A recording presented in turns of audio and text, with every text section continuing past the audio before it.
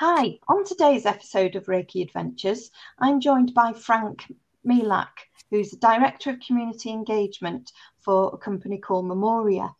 For those that don't know, Memoria is actually a company that deals with cremations and burials.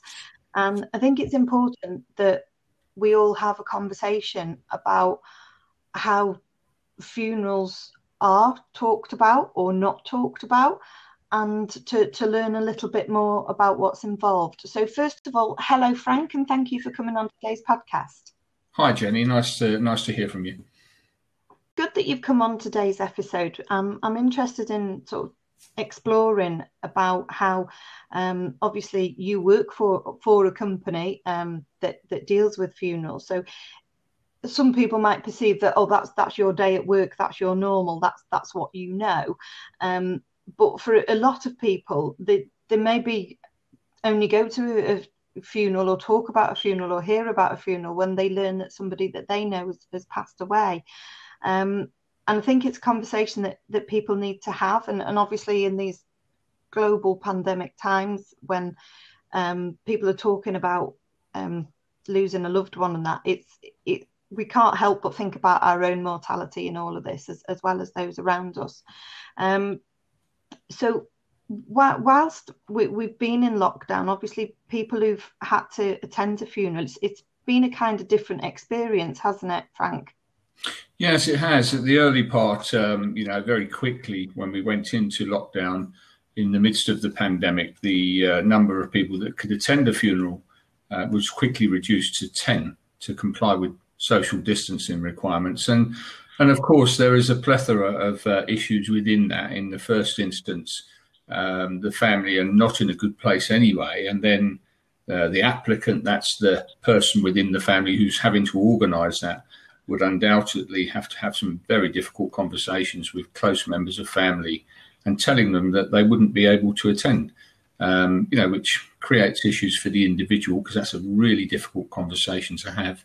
And of course, it creates very difficult situations for those that are unable to attend because they have to try and move forward having suffered loss without having the dignity of attending the final service and sort of trying to glean some sort of closure. So in lockdown times or ordinary times, when somebody passes away and obviously the next of kin have been notified in whatever way, what is the first step that somebody has to do if it's their job, if you like, to be planning the funeral for that individual? What's the first step that they take? What do they need to do?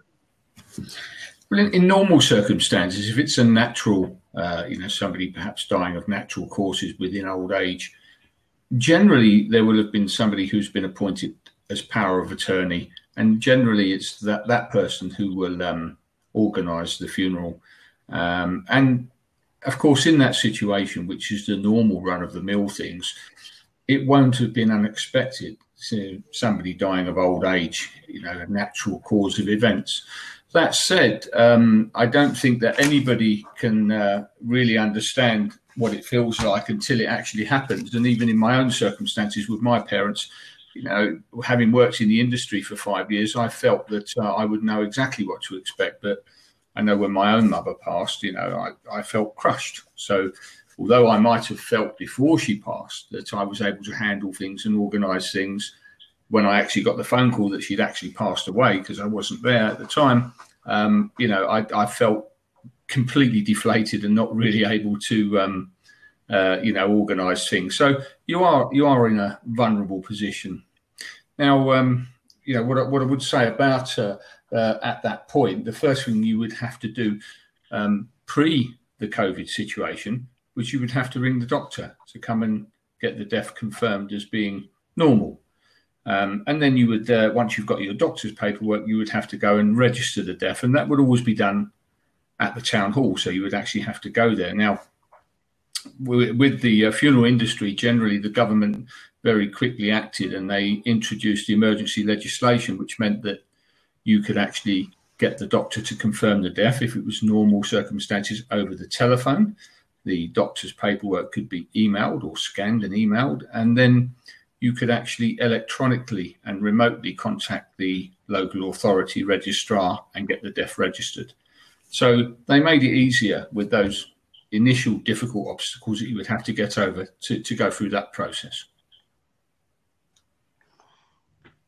So if somebody has never thought about their own funeral or maybe their loved ones, and somebody has no plans, what happens?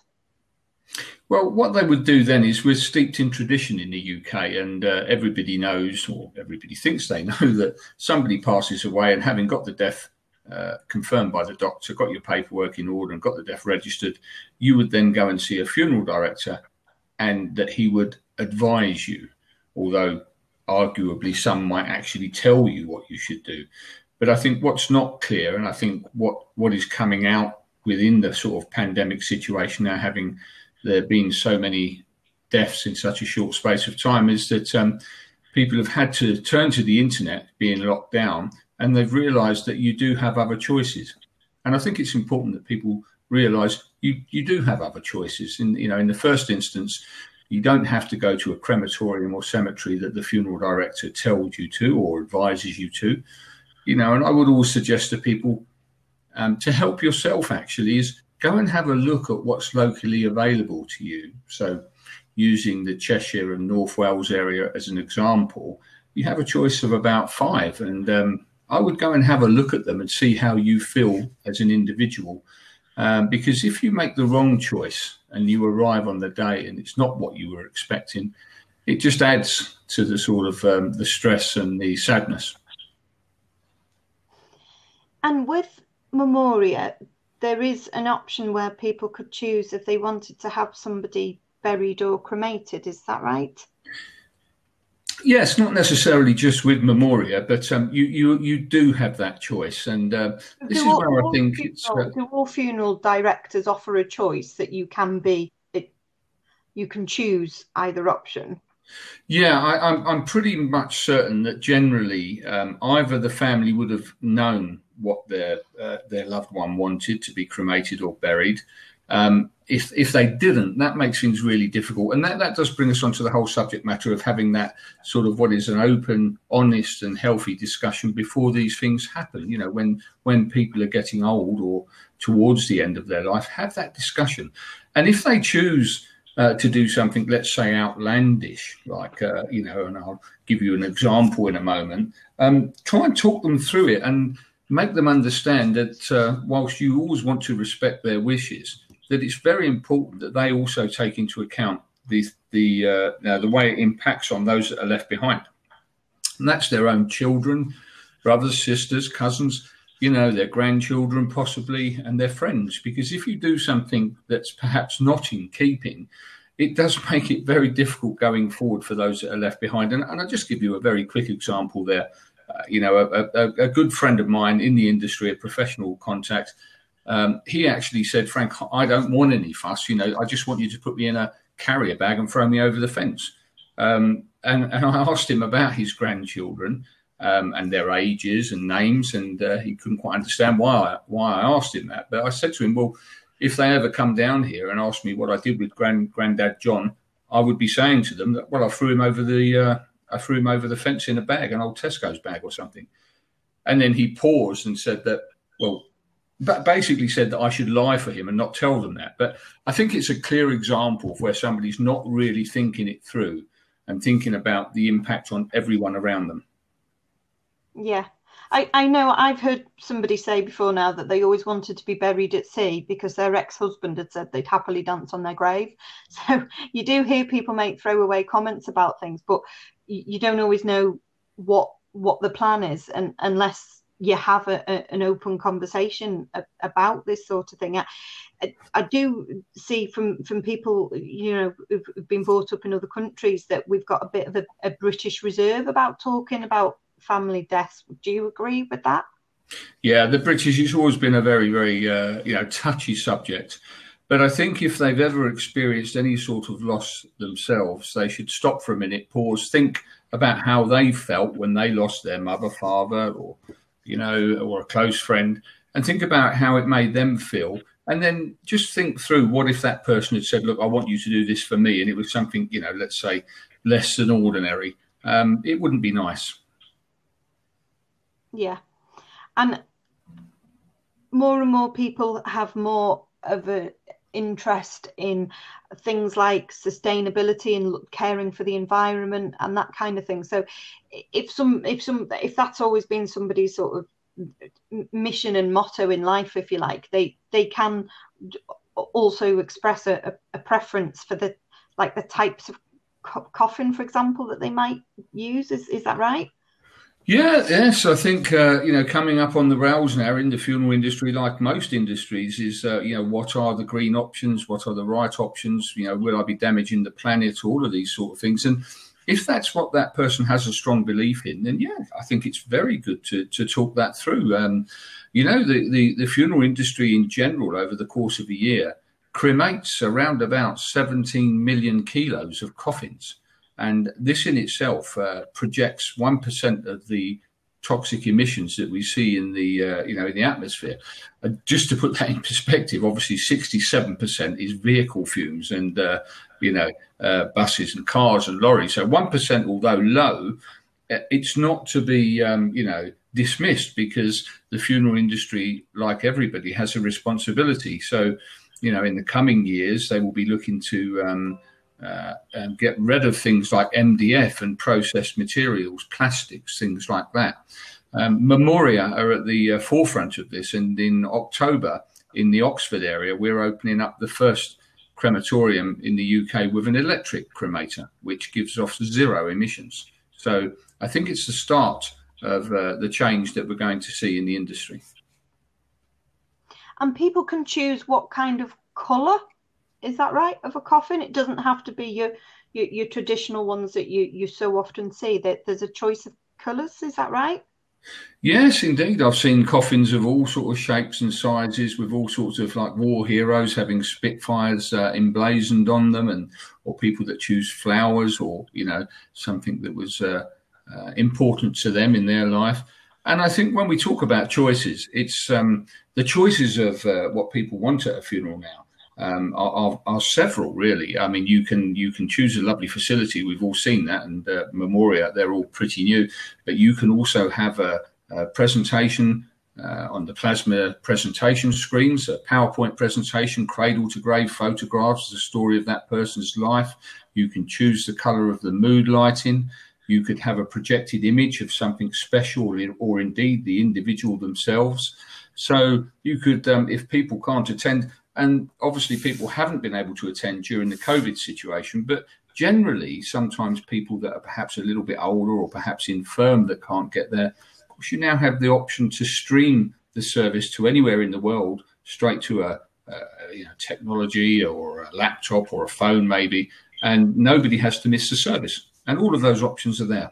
And people can still pay their respects, but virtually from a distance. If somebody lives overseas or something like that, or like you say, it's difficult for them to travel, but they can still take part and pay their respects that way. Yes, they can. Yeah, the technology is there, whereas obviously in the past it wasn't. Yes, absolutely. Yeah. So some countries do have different sort of traditions and things, don't they, in comparison to how things sort of happen in the UK. So can you give me some examples of how some of the countries do deal with a death in the village or the town in a different way? Yes, indeed. I mean, I guess the easiest way, or the abridged version, would be to say that in England it's always been seen as the responsibility of the family to give the deceased, their loved one, a decent final send-off or a dignified service. But if you look at certain other communities, for example, in the Muslim communities, Hindus, Sikhs, and even in African communities, it's not the responsibility of the family, it's the responsibility of the community. And there are sort of benefits within that, because, you know, it certainly lessens the financial burden to the family concerned, because more often than not, families really struggle to cover the costs of a funeral. But that's not the case in these types of communities, where they pull together and help each other. And that said, also, because of that community aspect to this, these communities, they're more open to talking about death and dying, and they know what's gone on before, and they go into a routine, and everybody gets a dignified funeral because everybody helps each other. I suppose they look at celebrating their life, and they're coming together to celebrate that person's life rather than mourning a loss of somebody.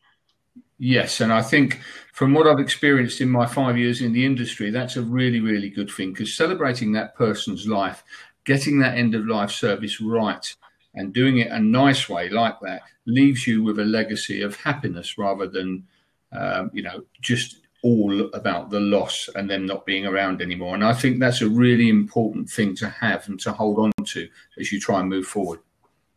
And when somebody has passed away and their funeral has taken place, does Memoria offer any kind of I don't know the right word, like signposting towards bereavement support and things like that?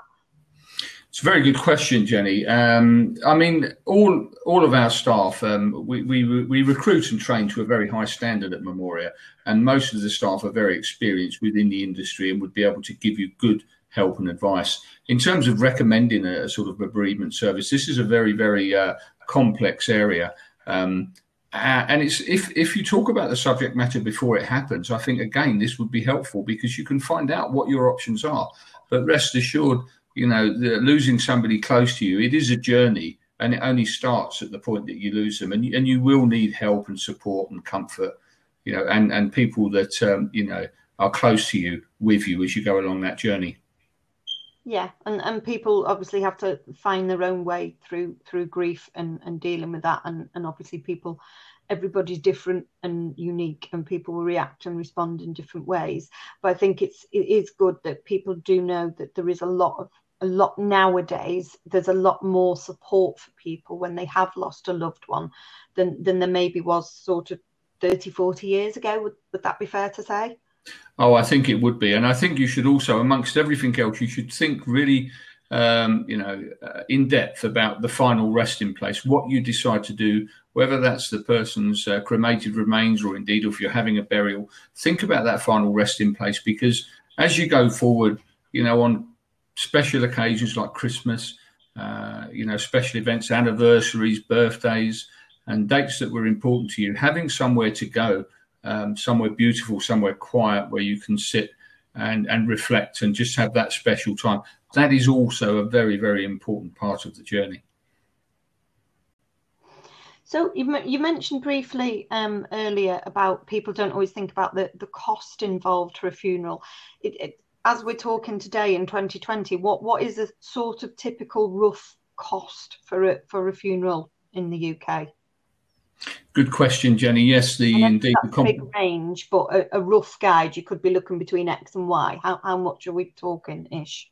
Well, the Competition and Marketing Authority have been looking closely at the funeral industry, and it is perceived that the average cost of a funeral across the UK is around about £4,200, £4,300. That's a traditional funeral, and people come across. There's all sorts of real complications here because people are desperate to have a dignified funeral. They don't want to be seen not to be able to afford a funeral for their loved one. And they're not thinking clearly. And many of them do turn to forms of finance that perhaps are avoidable, like, for example, payday loans and that. And there's many, many options out there that can help you. For example, if your loved one, perhaps at some point in his life or her life, they were attached to the military or in public service, it may well be that there's funding available to you from those sources. What I would say to you before you make any quick decisions, if you feel you have to borrow, go and have a conversation with somebody from the industry, the experts, not necessarily a funeral director, and find out what the options are, that there are alternatives. Okay. What would you do for somebody who has maybe somebody passes away, or explain what does happen? If somebody passes away and they're maybe they're the only surviving member left of their family, and they've got no close relatives, and you talk about the power of attorney and that sort of thing. If there's sort of nobody present to be in that role, what happens for somebody then? So if somebody, for instance, and you do get this, it's a very sad situation. For example, if they were in a care home, they were in their 90s, perhaps they'd lost their husbands many years before, or wife many years before, perhaps they'd never had children, then generally the care home will take care of that and everything would be organised for them.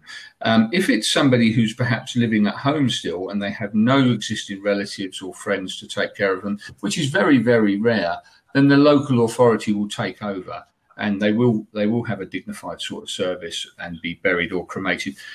We shouldn't lose sight of the fact that local authorities have a duty of care, and that duty of care extends, apart from everything that we see like street lighting and the collection of rubbish and so on, it is that people have a dignified ending and they have a duty of care to provide funeral services for the community. So that's what would happen. And we see, obviously, there's lots of cemeteries where there's very often lots of sort of parkland within the cemeteries and that. And I know I've had conversations with you before, Frank, where you say people tend to stay away from them and they don't go near them. Is that right? Yes, yes. I mean, I worked in a big cemetery in London, which was next to a very busy road, a road in and out of London. And I remember having lots and lots of conversations with people that said they'd passed thousands of times but would never go in because of the fear of going into a cemetery, or just no desire to go in. But more often than not, especially with modern cemeteries and facilities, they're beautifully kept and they are stunning places and actually well worth a visit. So I hope that by being more open and doing things like we're talking about here today would make people just a little bit less fearful. What I would say, if when people are looking at perhaps elderly relatives, do go and visit a cemetery or a crematoria, because it will take a lot of the pressure off you just to go there, walk in and get a feel for the place, so that you're not shocked on the day, having never been into a similar sort of facility before. Just, it's a bit like familiarising yourself with the surroundings, I guess, so that you know absolutely, like where to park and that kind of thing. And I guess if you're not from a certain area and you may be taking people somewhere, it's just to sort of soften the experience a little bit, isn't it? So that you've at least sussed the parking for the day, if nothing else. Yes, indeed. Yes. Yeah. I have seen people that have done exactly that. They've come to visit the crematorium or cemetery on the day. They've asked questions and I've said, look, come and have a look round. And these were people that perhaps had somebody who was terminally ill, or, was looking towards the end of their life, or in some cases where they had actually lost someone, but came to have a look at the facility first. And when they walked in the door into the chapel and into the facility, they were overcome with emotion and really distraught, which is not surprising, but is a good thing. So to do that prior to the funeral will make you stronger on the day of the service. Sure. And if when people talk about, if they want to have an input into planning their funeral, obviously, when you mentioned the sort of cost of a funeral, there are like funeral plans that people can take out where they can spread that cost so that it's not something that the family then suddenly pick up. Is that right? Yes, indeed. It's a busy marketplace for funeral plans, but I think it's a really good thing for people to have a look at that in advance, because the first thing is you're going to reduce or do away with the burden that you might possibly leave your loved ones in, worrying about how they're going to pay for a funeral. And it's not as complicated as you would think. Memoria do a number of funeral plans, and they're very, very straightforward. And if you start looking at these things when you're sort of maybe in your late 50s, early 60s, it will be very, very small sums of money involved. You can get a contemporary funeral covered for as little as £9 a month. And once you've paid a year's worth of instalments, you're covered for the full cost of that funeral. And generally, these plans are also capped, so you don't end up paying forever, which some of them you do. And I'll use my own parents' example there, where they had a particular plan which they took out in their 50s, and the pair of them ended up paying over £20,000 each into it. It was unnecessary, but they didn't understand what they was buying into. Again, if anybody's unsure, There's plenty of advice out there. There's plenty of industry experts. Come and have a chat. And you mentioned when people are having an input into choosing how they want their final day to look, if you like.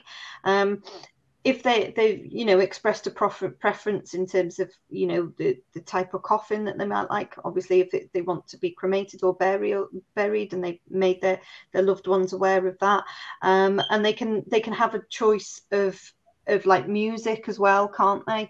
And it's not that people have to sing traditional hymns. They can choose other things, can they? Yes, indeed. Yeah, all of Memoria's facilities are non-denominational, so you can choose the colour of the mood lighting in the chapel. You could choose the songs that you want played. You could choose hymns if you want to, and you can choose whether you want choral versions or whether you want instrumental versions. I would always suggest to people that they choose choral because, in my experience, the lower percentage of people actually sing on the day. So you sometimes just end up with music, but you can choose. You could have the lead singer of Queen, I'm trying to forget his name, Freddie Mercury, projected above the catafalque. You could have Elvis, or you could have perhaps Jim Reeves or someone like that. You have a plethora of choices, and they're all beautiful. And if you choose these things and it's put together properly and it's delivered with the right quality of customer service, it can make it a very memorable occasion and make life a little bit easier afterwards.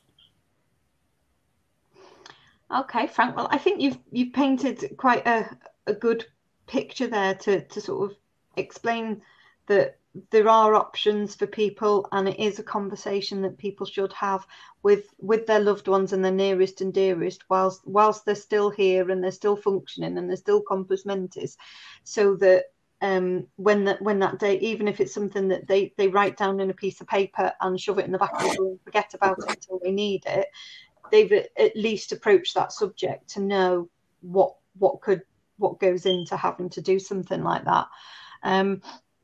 So is there any other things that maybe people should be aware of if they've got to plan a funeral and they don't always realise? Is there anything that your industry thinks, oh, I wish people knew that?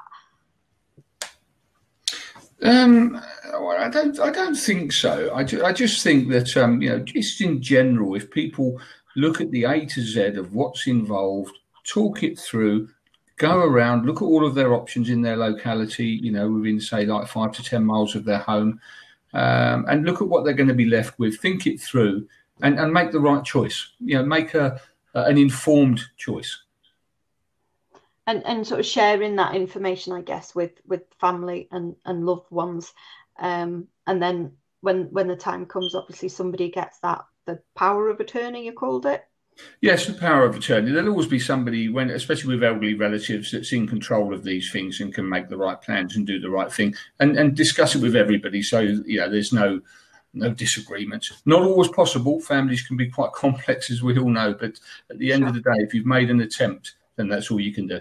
Yeah, and I think that's what this podcast episode is about today, is hopefully if one person listens to this and they think, do you know what, I've never even thought about any of that, because it's not something that any of us want to really think about, but it is something that we all come into this world the same way and we all go out the same way. That the bit in the middle is up to us, obviously, but we do have to face this, and if you can face it with family while you're still here, I think I would imagine that softens the blow a little bit for them as well. Yes, indeed. Yes. Okay.